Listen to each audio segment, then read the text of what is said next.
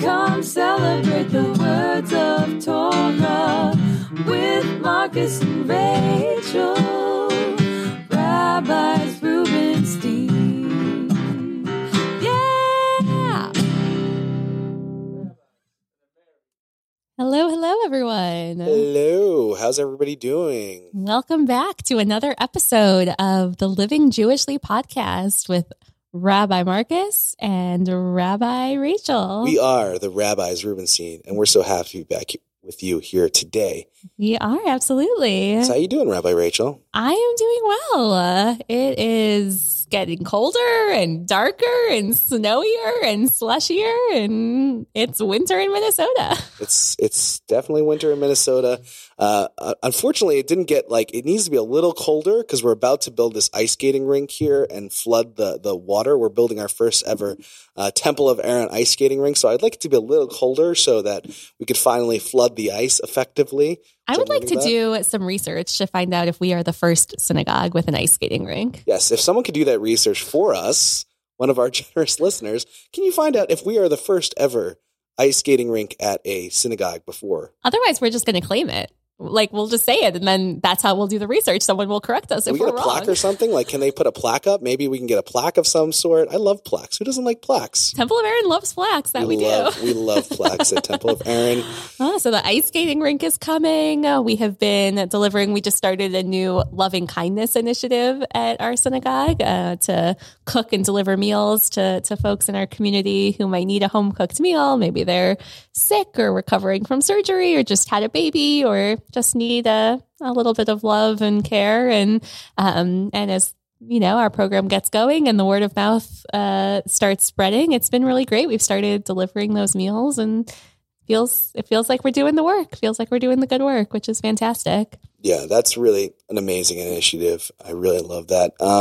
We also have my band just recorded a new song, at least part of my band, with the amazing singer Leah Kalish, and she is amazing, and so that should be coming out soon. I'm sorry, did Jubilee pay to be sponsored on our podcast, or just plug in your band here? I feel like they have an insider in the podcast. Okay, I'm just kidding. We are big supporters of Jubilee. You should like them on Facebook and listen to their new song when it is released. Do you guys have a release date?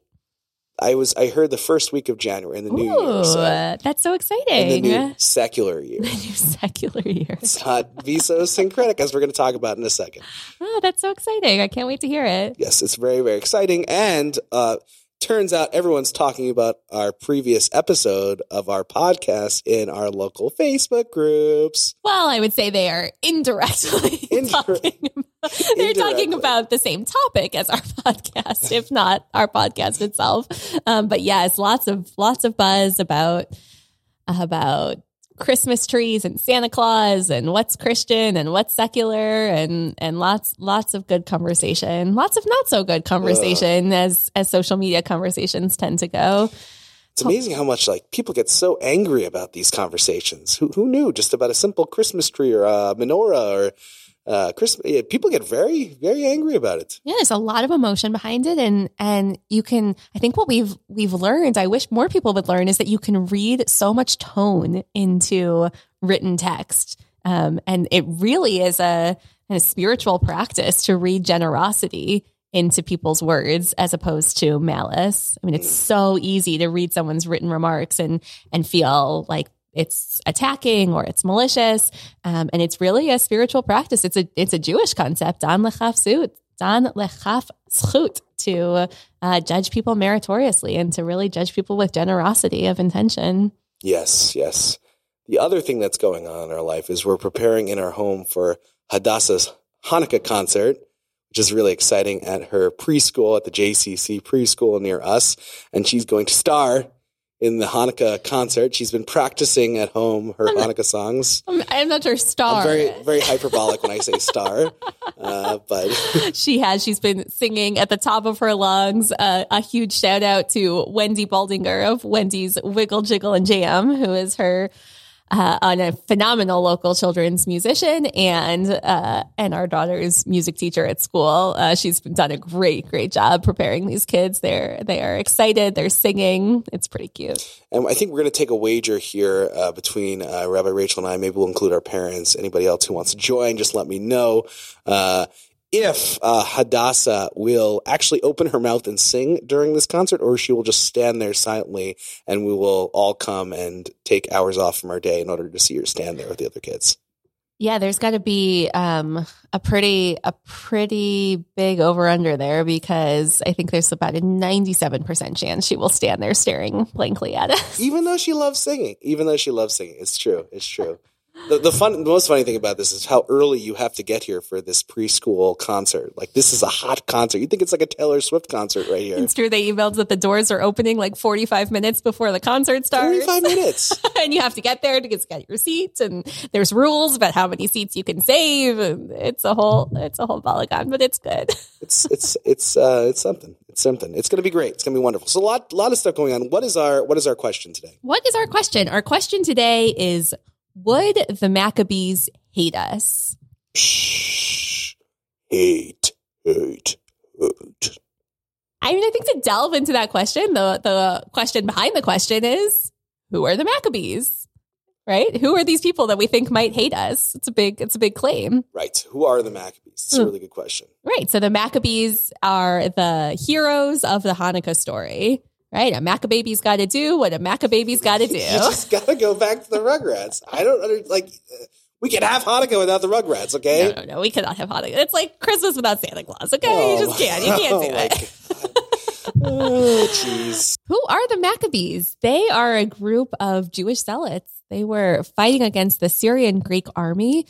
The Syrian Greeks had control over the land of Israel at the time, and they really saw the Jews in Israel as kind of a colony of the Greek Empire, and as such, they wanted to Hellenize. They wanted to assimilate the entire society into Greek culture.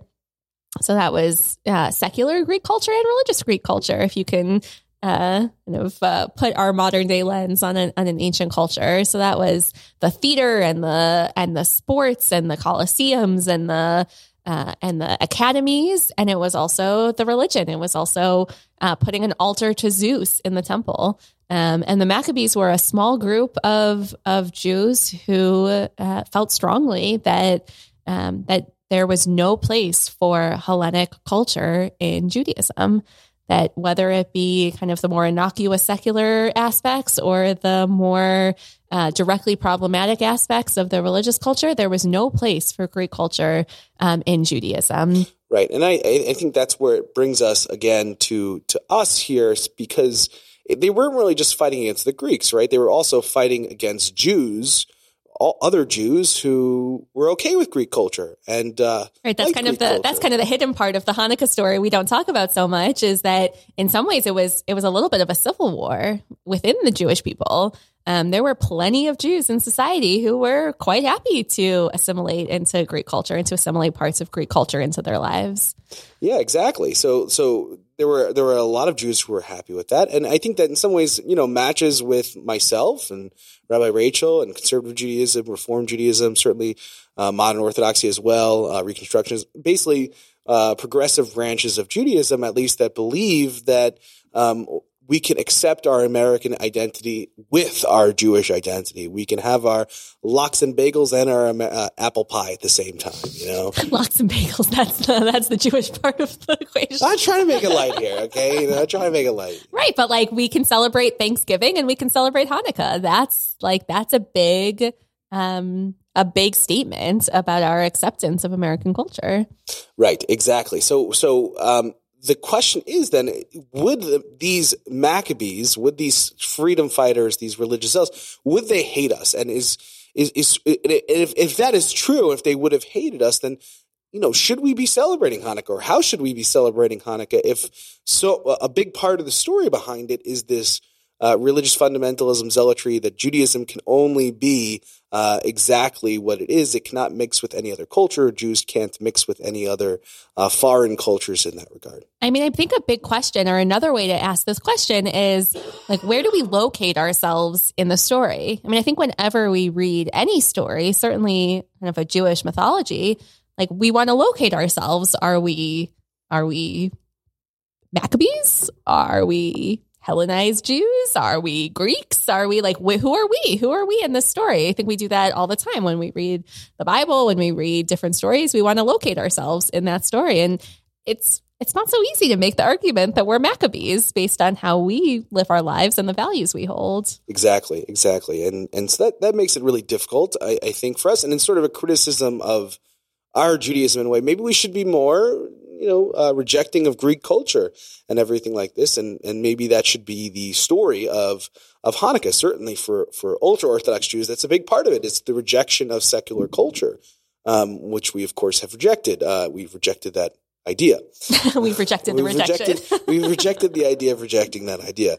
But on the other side of things, there's also, I would say, a criticism from the left as well of saying, wait a second, like, what's the deal with this holiday? Why are we celebrating in the first place if it's a celebration of ideas and values that we don't hold? Like, if Hanukkah really is about the celebration of fundamentalism and zealotry and the rejection of secular culture, right, then what should we be celebrating it, right? Is it something that we should be doing, that maybe we should be protesting against that and not doing that? There was a very famous article that sort of got in my head from Michael David Lucas. He wrote an op-ed in the New York Times in 2018 called "The Hypocrisy of Hanukkah," where he basically argues that Hanukkah really is not worth observing because of the values of that it enshrines the values of zealotry and fundamentalism.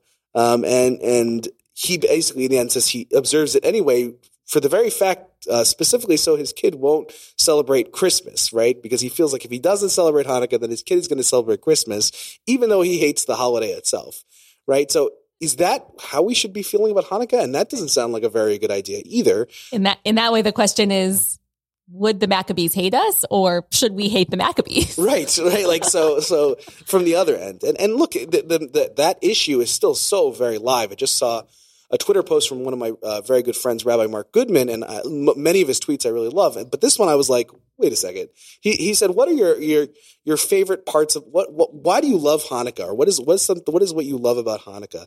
Or what matches your thoughts about Hanukkah the most?" And he says, number one, you like Hanukkah because you love greasy foods, right? Number two, you like Hanukkah. You don't like Hanukkah's not a big deal anyway. Why are we making a big deal? It's a minor holiday. It's not as important as Yom Kippur or Rosh Hashanah or Passover or something else.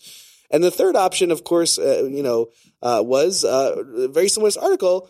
I'm very uncomfortable with zealotry and fundamentalism. Why are we celebrating this holiday ever? And it was very funny because for him, these were the three options. Like, what other option could there be in terms of celebrating Hanukkah for an open-minded Jew, right? And I think that's the problem, right? It can't just be these three things. Like, there has to be meaning behind this holiday. And of course, Spark Note, Rabbi Rachel and I do think there's huge meaning, and we love this holiday.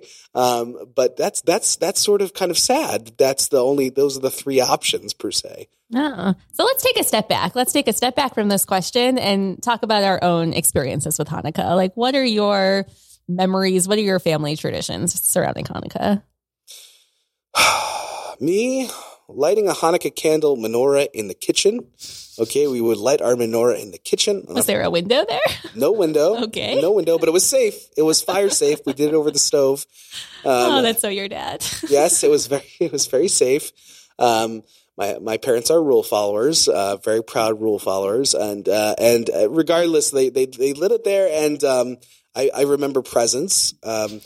It's funny, we actually went over a family's member. I didn't realize this growing up, but we actually would go over a family relative's house, and they would give out Christmas presents, and we kind of celebrate Christmas. I'm putting quotation marks around that. I didn't even know I was doing this, but when I was like 4 or 5, this would be happening.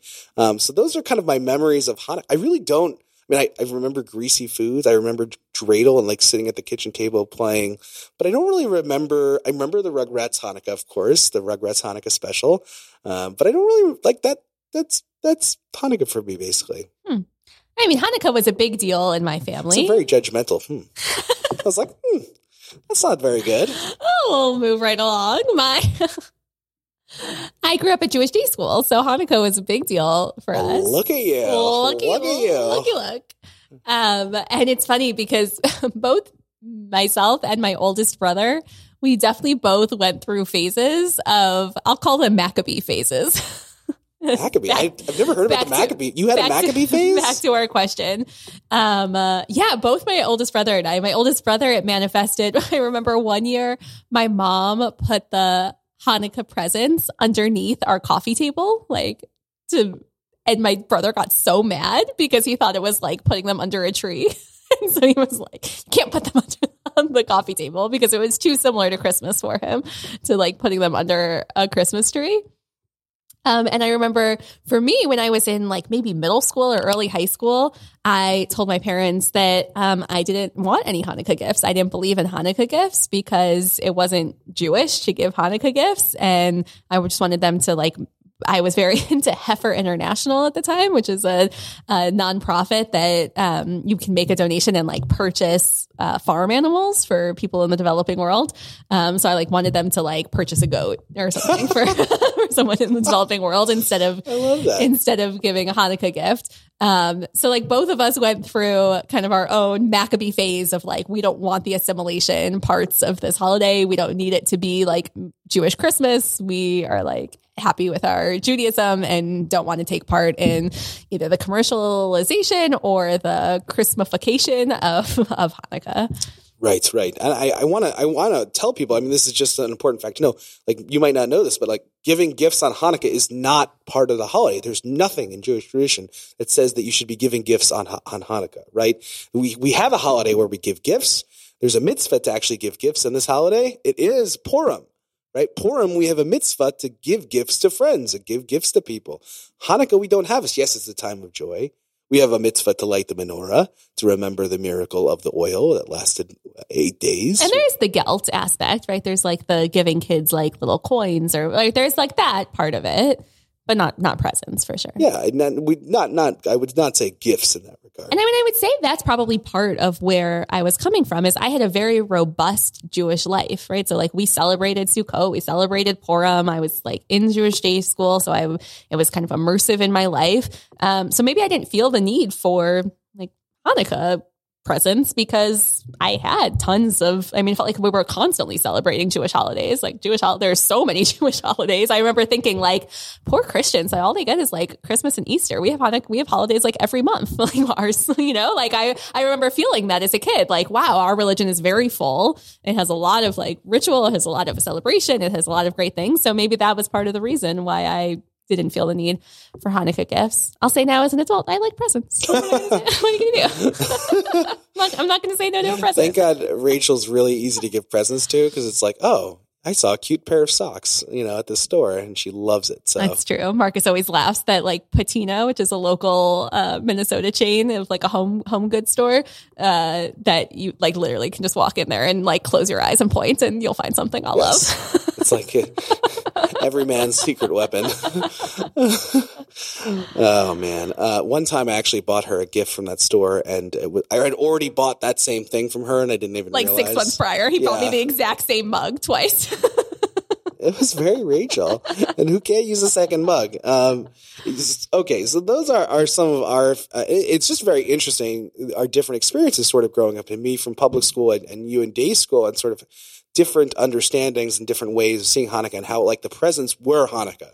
There was, who cares about lighting the menorah? We did it. It was whatever. But that's when you knew you were getting your presents. After you lit the menorah, that's when you get your presents. Oh, right? I'll say, I forgot to say, lighting the Hanukkah was a big deal in my family. We had this folding table. I was so sad when my mom threw it away as when we were adults, because when we were growing up, we had this one folding table that had a plastic top to it, and it had all of these holes and burn marks in it because that was the table we used to light all of our Hanukkah, and we would put it in our front window, and we had each each of us had our own Chanukah. So we would light, there were 6 of us with all my parents and siblings. There would be like 6 Chanukah. It was very full. I remember like working. So I would, pick the colorful candles and I'd make different patterns each night with the different colors of the candles. Like that was a really big deal. And I remember my mom would put Band-Aids over the holes in the table. So we had this I was so upset I'm still upset about it that she threw that away. I still miss it. Still feeling it. Yeah. So those are some of our holiday traditions from the past. And yeah, just very interesting, the differences in sort of the way we grew up. And I think it really goes back to saying like teaching a value-centered Judaism in which we take our practices seriously means that we have a more robust Judaism, a more satisfying Judaism, a more joyful Judaism that's not about the materiality of presents and gift giving and what do I get for me, but more about like immersing ourselves in the tradition and feeling the depth of it. And I think that's really just so important in everything that we do and in the way we raise our children today. So let's talk about Hanukkah actually being meaningful. I think it would be ridiculous to ask you after that saying, is Hanukkah meaningful for you? Right. And I think the answer would probably be yes. But if so, like, why is Hanukkah meaningful for you, Rabbi Rachel Rubenstein? Yeah, I mean, for me, I think like I don't know if there's anything in Judaism that I would say this is not meaningful. I mean, it's there's so much depth, exactly as you were saying before, there's so much depth to each of our holidays, to each of our rituals that if you dig into it, it really breaks my heart that so many people stop their Jewish education at 13 when they have their bar mitzvah, because like that's so sad to only have a children's understanding of our religion. Like all you ever know is the Hebrew school version of holidays and rituals and Torah and meaning. It breaks my heart because there's so much depth to it. It's like saying you know the Lord of the Rings after only watching The Hobbit. I mean, come on, right? Do you even know my reference? I mean, I know what the Lord of the Rings is. I have to say, I don't know the Lord of the Rings from The Hobbit. I don't know the Lord of the Rings. It's like saying you love Star Wars or you know Star Wars and you don't like it after only seeing episode 1, like The Phantom Menace, So you're trying, two for two on striking out on those metaphors. But I got where you're coming from. I got you. You got it. So I mean, there's a lot that's meaningful about Hanukkah. I'll turn it to you. Like, what specifically in your understanding of Hanukkah feels really meaningful to you? Yeah, I think Hanukkah is extremely meaningful. I love this holiday, which is maybe why these op-eds and these posts kind of get to me, because I really love Hanukkah. Number one, I think the meaning comes again in the depth, right? So Hanukkah actually, as a holiday, really was a replacement for Sukkot in the year of the war. Why? The holiday of Sukkot falls in Tishrei. It's 7 days in which special sacrifices were made in the temple for celebration of Sukkot, and people from all around the world would come to Sukkot, to the temple, to make these sacrifices. Both non-Jews and Jews, by the way. And it was the most important holiday of the year. And unfortunately, in the year of the conflict with the Greeks, the Maccabees were not able to observe the holiday. Why? Because the Greeks had impurified the temple. They erected a statue of Zeus in the temple, so they couldn't actually make the sacrifices in the temple. So they sort of came up with replacement days for the holiday of Sukkot, and they did it in Kislev instead of Tishrei. They did it about 2 months later, right? And that's why we have 8 days of Hanukkah, actually, right? Is historically probably because it was trying to match what would happen in Sukkot, where it was these 7 days, which then became 8 days with Shmini Atzeret, the 8th day of assembly, and it was a replacement of the two. We need to pause. That was like, you just dropped a truth bomb there. It's a truth bomb, yeah. That is why there's 8 days of Hanukkah. Have you heard about the oil? Dun, dun, dun. Well, this is what I love is like we have like maybe the reason why something happened, and then we sort of also build myths and we build stories on top of it, which could both be true, right? But we love having a plurality of these different stories, whether it was the oil, whether it was a replacement of Sukkot. But the reason I think I bring that specifically up is because Sukkot. I love the idea that we're fighting this day, but we're still going to keep our Judaism. Even though we couldn't do Sukkot, we're going to do it now, and we're going to do it again, and we're going to find a way to do our Judaism, even though we're being persecuted, and even though we're being oppressed and pushed away, right? That's like such an important part of Sukkot. And also to like integrate the values of Sukkot within Hanukkah wouldn't be such a bad thing, right? The values of Sukkot is sort of this global celebration where all of the nations of the world can come and make these sacrifices. And a lot of times when we think about Hanukkah, it's like such a Jewish identity holiday. But if it was a replacement for Sukkot, it was a replacement for a day that when sacrifices were offered for all of the nations. And Sukkot really was one of the most open holidays of the year where all peoples came to the temple to worship God. Yeah, I mean, in some ways, like even the primary ritual of the two holidays are almost the inverse of one another. If on Sukkot, we leave our homes and go out into the world, into this open air hut, and we kind of say, we are going out into the world, Hanukkah is a little bit about inviting the world into our homes, that we light our Hanukkah in the window or right outside our doorways to invite a little bit of the world into our home and say, like, come see how we observe our religious traditions. Right. Beautiful. 100%. And we'll talk about that in a little bit. I think for me also Hanukkah, the message of Hanukkah, we talk too much about victory and like how it's all about the Jews overcoming and beating the Greeks and winning this and miraculously winning. When the holiday is not called nitzachon, it's not called victory. I said this in my sermon last week. It's called rededication. That what's essential about the holiday of Hanukkah is the rededicating to Jewish values, rededicating to Jewish life, rededicating ourselves to worshiping God, not beating the enemy, right? We're overcoming the enemy in order to rededicate ourselves to what truly is important, right? And so the rabbis chose to call the holiday Chanukah and not Nitzachon for that reason, because it's about that rededication. I find that meaningful. You know, Hanukkah is 72 days after Yom Kippur. And Yom Kippur, we make all these big goals and aspirations of how our year's going to be better. And I like to think of Hanukkah as a time. Okay, we've gone through the holidays. We've had some normal time. Now the going is getting tough. It's getting colder outside. We see less light. How are we doing? Let's do a check-in and kind of see how we're connecting to our values. Are we sort of meeting our goals in the real world? And so it's very, very helpful in that way. I love that, just like seasonally too, right? If you have like the fall when the air is crisp and you're outside and it feels like there's a lot of possibility and you're making all of these resolutions and ideas of how you want to be in the world at Rosh Hashanah and Yom Kippur, like then a check-in when it's dark and cold, it feels like just seasonally, it feels really appropriate. Like this is probably one of the harder times to be the people you want to be in the world. It's hard. It's easy to go insular. It's easy to kind of stick to yourself and not put yourself out into the world and make the changes and be the person you want to be in the world. Yeah. 100%. I love that added meaning that you gave it there. I never thought of it that way. That's wonderful.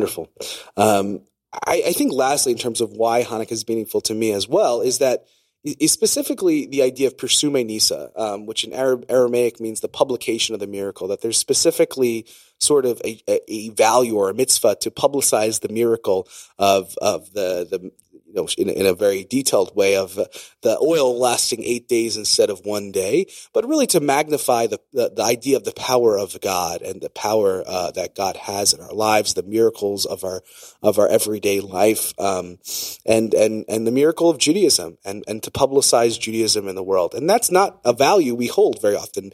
It's the reason why we're supposed to be lighting the menorah in a public area. It's a mitzvah to actually the essence of the mitzvah of lighting the Hanukkah menorah is actually to light it outside. It's usually lit outside. It's supposed to be lit outside one's house. The only reason why we light it inside in the first place in most houses in America is because of anti-Semitism, right? Which is unbelievable. I think you talk to most American Jews, they would never know that you're supposed to light the menorah outside, or, because it's become we've gotten so used to sort of living with anti-Semitism that we don't do that anymore, that we only light it inside. People compensate by lighting it in a window so that it can be seen to the world, unless you're a part of my family where we lit it in the windowless kitchen. But regardless, and so when you go to Israel, you actually see this. So if you walk around Israel, especially in the old city, you actually see people kind of put their they have like a separate stand for their menorah in a glass box next to their mailbox usually, right? And where they have their menorah like pointed out towards the street.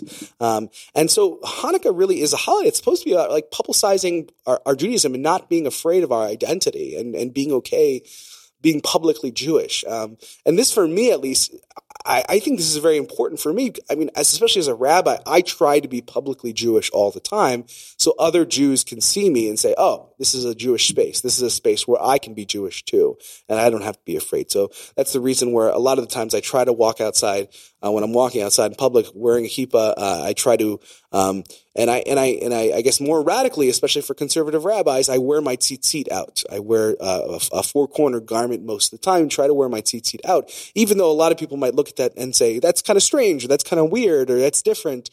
I try to do that so people can look around and say, oh, this is a space that I can be Jewish. This is a space where I could be safe in that regard and in actually being Jewish publicly, which has not always been true in this country. And so I think Hanukkah is a time when we can celebrate that, where we can actually be public about our Judaism. So those are a couple of ways that the reason that Hanukkah is sort of meaningful for me. All right, let's answer this question, right? So after talking about all our traditions, let's answer this question about, would the Maccabees sort of hate us? So in order to answer this question, we really have to talk about what is Hanukkah about? Is it truly about religious zealotry and fundamentalism? Right. I mean, to what you said earlier, like most of our religion is about layers. It's about layers of meaning, right? There's initial reasons why we do things, and then there's layers of stories that are put on top of that and layers of mythology. I mean, that's true of all of our holidays, right? A lot of our holidays have agricultural significance about agricultural time periods in ancient Israel, but then they're given additional meaning about God and our mythology on top of it. And the same is true of Hanukkah. We have this like maybe semi-historic military story about the Maccabees and this group of zealots taking over the temple and reclaiming the temple and rededicating the temple. But that's actually not the story that the rabbis tell. The rabbis who created any semblance of what we would call Judaism today are the rabbis of the Talmud.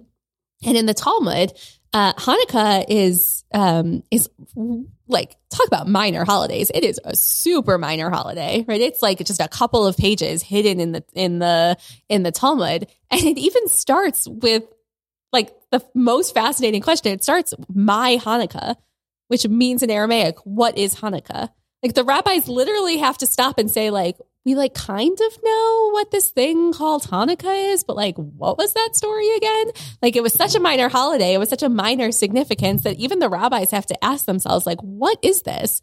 And the story they tell is not one of military victory. The story they tell is about the oil. That's where we get the story of the one little jar of oil that they found in the temple that was only enough to light the menorah for one day, and they didn't have enough time to make more pure oil. But a miracle happened, and the oil lasted for 8 days until they had time to procure more purified oil for the temple. That's the story that the rabbis choose to highlight. Like they choose to highlight this story not of religious zealotry, but of faith and of miracles and of God. Right. And I want to just push you on that a little bit, because I don't know if it's really, just to reinterpret maybe a little bit, I don't know if the rabbis really don't know what Hanukkah is, right? I think they might know what Hanukkah is, but they're choosing to reinterpret it. They're choosing to say, this is what Hanukkah is and this is what it's not, right? Implicitly, if you read between the lines, like you might think the holiday is about military victory. It really is about, the miracle of the candles. And they might have specifically been doing that for very positive reasons. Right. And you could push us. You could say, well, the rabbis were living in a certain time period. They were living under the control of the Romans. And so they might have been scared to highlight a story about a small group of Jews who overthrew the empire to reclaim their temple. Right? Like they might not have wanted to tell that story under the Roman censorship. They might have been afraid to tell that story. But I think there's also the argument that that's also just not the story they wanted to tell, that they themselves were fighting against religious zealotry, and they themselves had kind of been in this very tumultuous time period of religious zealotry, and they were telling a different story to their students and to their communities. Right, and that's the power of the rabbis. If we keep coming back to this idea that one of the reasons I think both Rabbi Rachel and I love the rabbis is they keep the traditions of Judaism. Like they keep the actions of Judaism, but they always feel so free to reinterpret the traditions of Judaism and reinterpret the meanings of what our traditions mean to them, even sometimes when it seems very different than the original meaning. And there's something that's very sort of heroic about that and beautiful. And I think in some ways we do the same thing. And I mean, I think very significantly, the story of the Maccabees is not in our Bible, right? It's what we would call apocrypha. It's a story that's outside of the canon of our Bible. But it's not in our biblical canon. And that's really significant, right? Like they chose to keep this story of the Maccabees out of our Holy Scripture. Right. And specifically, if you read that book, it really is about the military victory, the civil unrest that was going on there, and not as much about the miracle of the candles. And so the rabbis choose to sort of exclude that story. So knowing that even the rabbis were maybe uncomfortable with the story of the Maccabees, like where do we find ourselves today? We clearly are integrated into American culture. We embrace a lot of American culture. So where do we find ourselves in relation to the Maccabees? Yeah, I think it's a really good question you're asking. And I think it really first gets down to this idea of syncretism. So syncretism is a term that means really the mixing of different religions or different cultures together. And religious syncretism obviously being the mixing together of different religious traditions. And I want to argue, and I want to say, like, I think there's bad syncretism and then there's productive syncretism. So like, for example, there's setting up Zeus in the temple, right? Which I think would be similar to us as invoking Jesus as Messiah in our synagogues today, right? And eating communion or something like that in a synagogue, which would obviously be a very big no-no for a Jew, versus what I would call productive syncretism, which is, okay, because I'm Jewish doesn't mean that I can't engage with any other culture in the world or can't enjoy or appreciate. And for this, can a Jew watch baseball, right? There were a lot of rabbis in the early 20th century who said, no, you can't watch baseball. You can't do that. That's too American, right? That's not Jewish to watch that thing. But I think for us, like, there's nothing wrong with watching baseball. There's something beautiful about actually being part of American culture, and we celebrate that.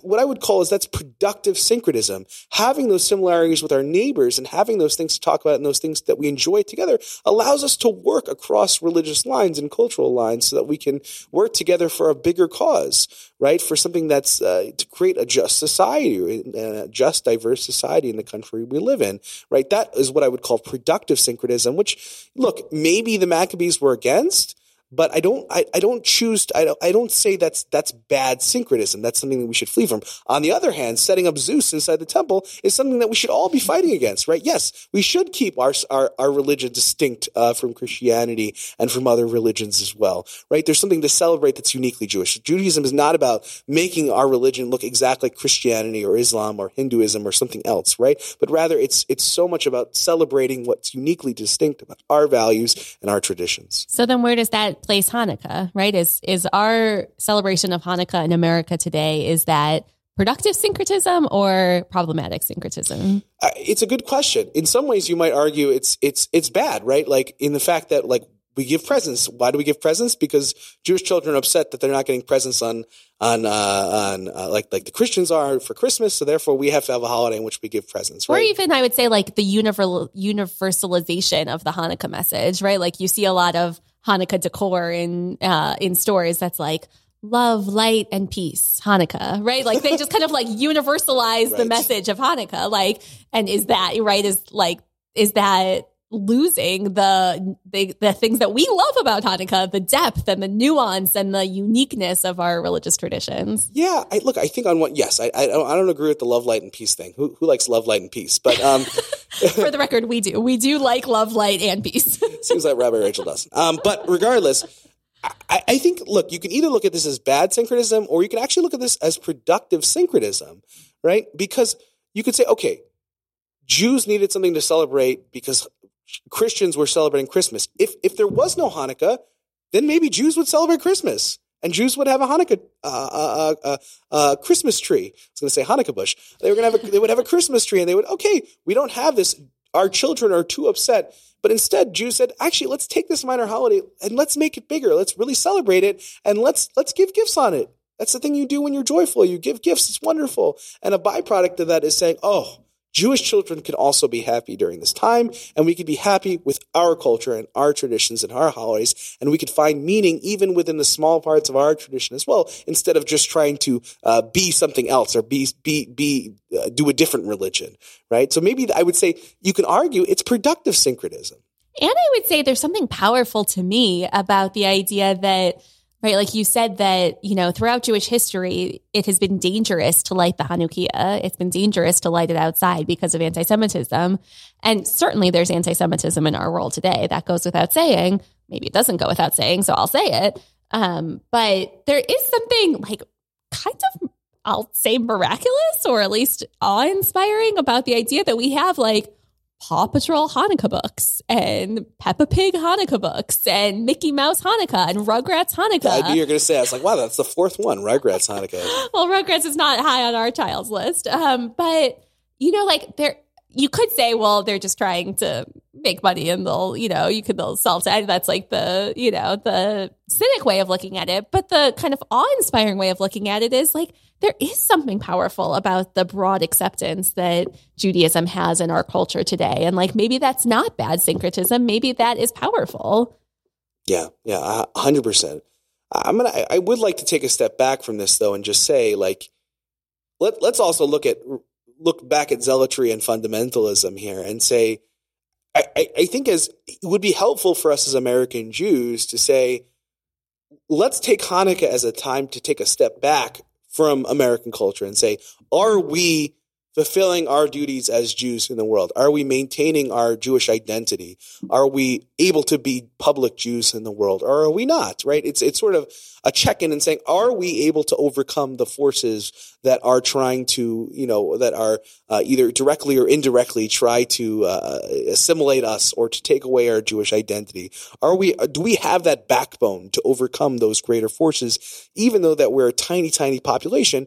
Do we have the ability to be Jews in this world? And I think in that way, maybe we do need a little bit of zealotry with that, right? Maybe there's some healthy zealotry of like, I'm going to be Jewish, right? I'm going to, because we know that in this world, we're all so busy. If you don't specifically make time and say, I'm going to do Shabbos, or I'm going to do Pesach, right? Or I'm going to light Shabbat candles, or whatever it may be, right? Then it doesn't happen.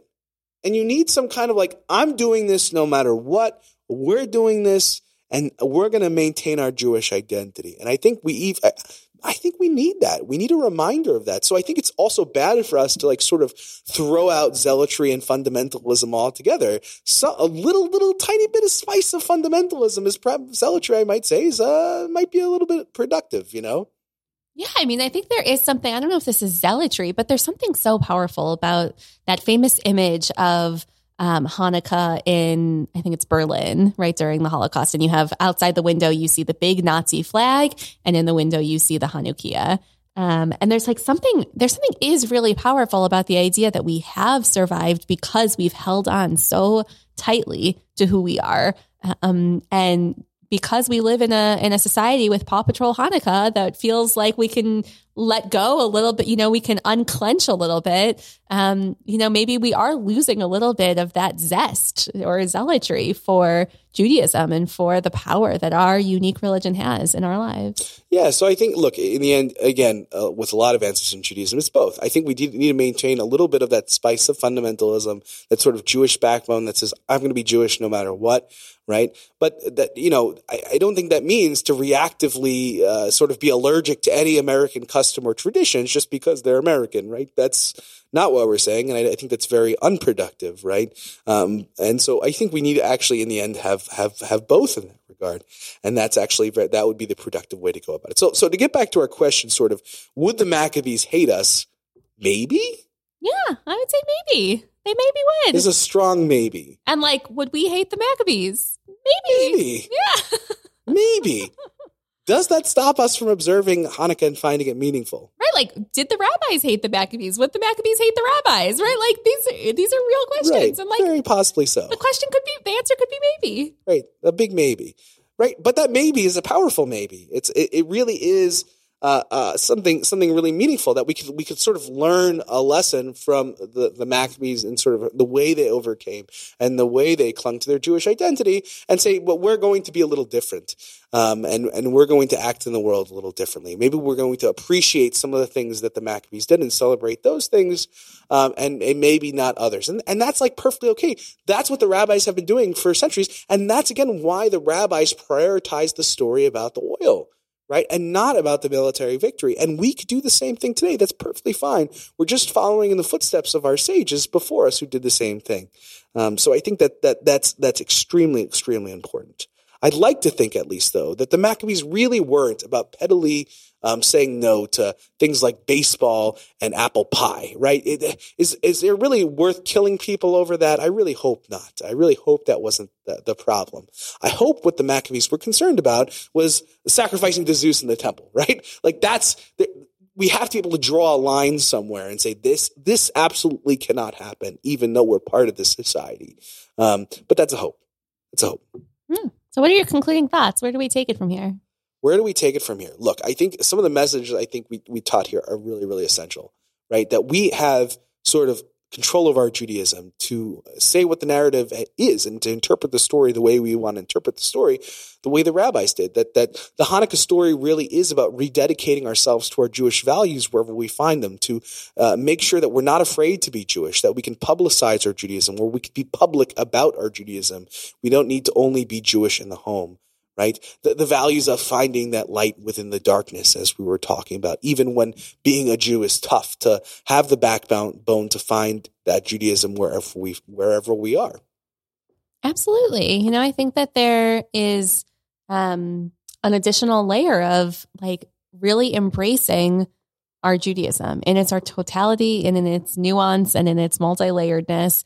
Like, if we're able to do that, then we're able to engage with Judaism as an adult and not just as at a level of a child, and that's powerful. Exactly, very, very important. But I don't want to leave off and say, an important part of our concluding conversation is a rejection of a certain kind of fundamentalism and zealotry, that there is productive syncretism, which might be a disagreement from the Maccabees, but is also something that should be celebrated as a positive force within our lives, and that we can also celebrate on Hanukkah as well, right? As bringing light into the darkness, finding that light in the darkness, and keeping us Jewish, even when it's hard to be a Jew sometimes. Where can people purchase their productive syncretism t-shirts? Oh, I'm definitely selling that. Yes, productive syncretism. I love it. Okay, so I think those are our thoughts. I mean, obviously we could talk about so much more to say. Thank goodness Hanukkah comes every year, and we can record another episode next year on all of our other thoughts on Hanukkah. Another Hanukkah of who else hates us, right? There's always somebody else that might hate us. So we can do a mini series. Who hates us today? Yes, exactly. The daily hate. Yes. Okay. So those are our thoughts. Always remember to rate, subscribe, review our podcast. Remember, you can always email us at livingJewishlypodcast@gmail.com if you have any questions or comments. We just love having you. We're so glad we have your ears, and we're so glad you've chosen to listen today. Please be part of that conversation. It seriously makes us so happy. Tell us if you're listening. Every time someone says, "Oh, I've been listening to your podcast," I get a huge smile on my face. It really makes us happy. So thank you for listening. Yeah. And thank you, of course, to Colleen Deeker and Jeffrey Baldinger for our incredible theme music.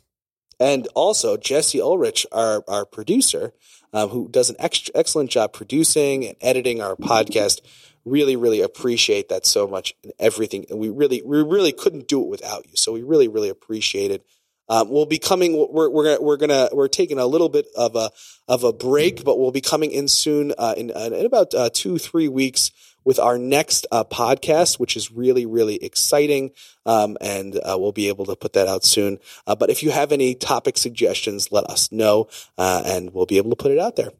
Our next podcast episode topic, if you're interested, is in honor of Martin Luther King. I love Martin Luther King's spiritual message, and we'll be talking about sort of the parallels between the Torah message and Martin Luther King's message. What are the parts of Martin Luther King's message, strictly really from his sermons that he gave, which were so beautiful. And we're going to be discussing some of his sermons and sort of how, as Jews, we can sort of internalize those elements, speaking of productive religious syncretism. Thank you so much, everybody, and Thanks, take everyone. it away, Colleen and Jeffrey.